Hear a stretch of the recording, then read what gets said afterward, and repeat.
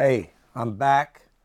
I want to talk to you about something that's really super important to me.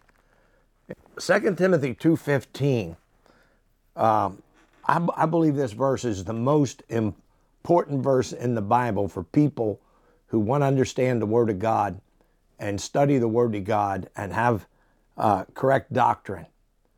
And it may be familiar to you. I hope it is. 2 Timothy 2:15, study to show thyself approved unto God, a workman that needeth not to be ashamed, rightly dividing the word of truth. Study to show thyself approved unto God, a workman needeth not to be ashamed, rightly dividing the word of truth. Last night I was preaching at church and I talked about this verse and the importance of being approved by God. We shouldn't worry about what other people think, worry about the world's approval. What we ought to care about is God's approval. And the Bible tells us if we study the Word of God. And in 2 Timothy 2:15, I want to read to you what it says in these other versions here. This is the ESV, and it says, do your best. What in the world does that mean? To present yourself to God as one approved. Now, right off the bat, it leads out the study. Just do your best to show yourself, approved. Well, do your best in what? Basketball? It doesn't say. It leaves out the study. This one says the same thing. Do your best to present yourself to God as one approved, a workman who's not needs to be ashamed, directly handles the word of truth. So I think studying the word of God's important. We read our Bibles. We always talk about read your Bible, read your Bible. I read my Bible through. I read the New Testament through 3 or 4 times a year. I read the Old Testament at least once a year. I'm in Proverbs right now.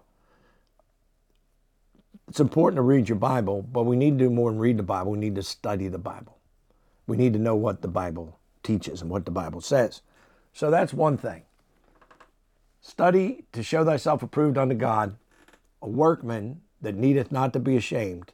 And then the word is this, rightly dividing the word of truth. Dividing the word of truth. Now, in the ESV, present yourself to God as one approved, a worker who has no need to be ashamed, rightly handling the word of truth. Handling the word of truth. Here I am, I'm handling the word of truth. This book is true. Jesus said, John 17:17, sanctify them by thy truth. Thy word is truth. In the NIV, do your best to present yourself to God as one approved, a workman who does not need to be ashamed, and who correctly handles the word of truth. Handles the word of truth. There's a big difference between handling something and studying it. Handling the word of truth. Now, I am a dispensationalist. I am a dispensationalist. I'm not a hyper-dispensationalist, but I am a dispensationalist. I'm not going to spend hours teaching dispensationalism today. In the classes I teach in our school, I teach dispensational truth. Now, a dispensationalist divides the Bible into different periods, different countings, we could say time periods, but it's not really a time period. So I tell people this, when you let me give you, for instance, our Bible, we have an Old Testament and a New Testament. That's a division. It's chapters. That's divisions. There's 2 things that you need to do when you rightly divide the Word of God. When you look at the Scripture, you ask 2 questions. The first question is this, who is it written to? The second question is, when is it written for? All Scripture is given by inspiration of God and is profitable for doctrine, reproof, correction, instruction in righteousness, that the man of God may be perfect, thoroughly furnished unto all good works. All the Bible is for us. When I say us, I'm talking about Christians today, church age Christianity, people living in this dispensation. All the Bible is for us. We don't throw any of the Bible out. We don't ignore any of the Bible. It's all relevant. But all the Scripture is not written to us. It's all for us. It's not all to us. Now, I believe this, and some of you probably haven't heard this before, but I believe when it comes to doctrine, the most important books in the Bible are Paul's epistles, because this is church age doctrine. There's mysteries revealed to Paul that were unknown in the Old Testament. Now, let me give you an illustration of what I'm trying to say, and I'll probably do other podcasts on this to try to make it a little bit clearer. If you've heard this before, it's clear, but if you've never heard it before, it may be a little confusing to you. But let me give you an example of a verse. In Matthew chapter number 24, the Bible says this, because iniquity shall abound, verse 12, the love of many shall wax cold. But he that shall endure unto the end, the same shall be saved. Now, the Bible says, he that shall endure to the end shall be saved. What happens if a person doesn't endure? He that doesn't endure to the end shall not be saved. We could say he'll be lost. Now, I had a friend of mine, and he's been in heaven a long time, and I know he was saved, but he's an old-time Methodist, and they did not believe in eternal security. And when I would talk to him about eternal security, he would always quote this verse, well, all I know is he that endures the end shall be saved. Well, question number one, who is it written to?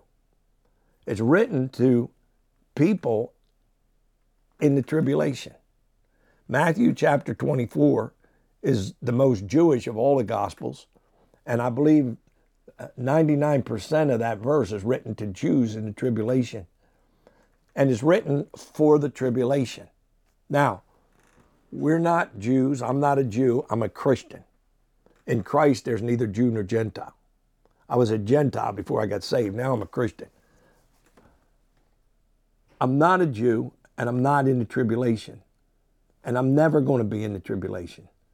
I believe in a pre-tribulation rapture, not post-tribulation, not mid-trib, not pre-wrath. The pre-wrath rapture idea is just another word for a mid-trib. So anyway, getting off of that. If you don't rightly divide the Word of God, let me give you, for instance,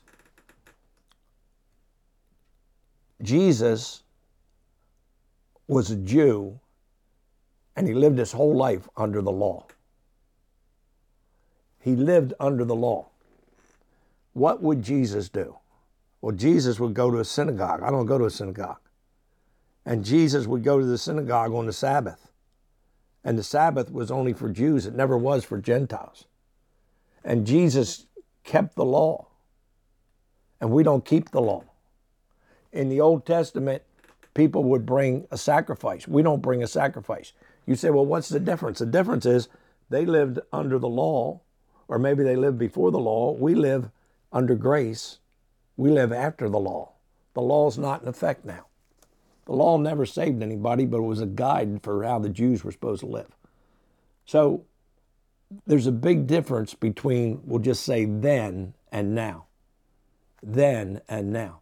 There's a big difference between what we would call New Testament church, the early church, and now. There's tons of difference.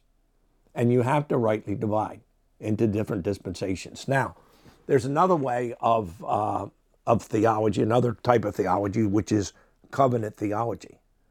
I know what the covenants are, but I'm not a covenant theologian. I am a dispensationalist. I rightly divide the Word of God. These two books both take dividing out. and they take study out. And I'm sticking with this one here, with the King James Bible.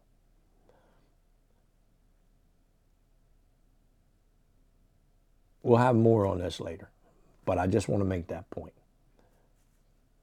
You have to divide the Word of God.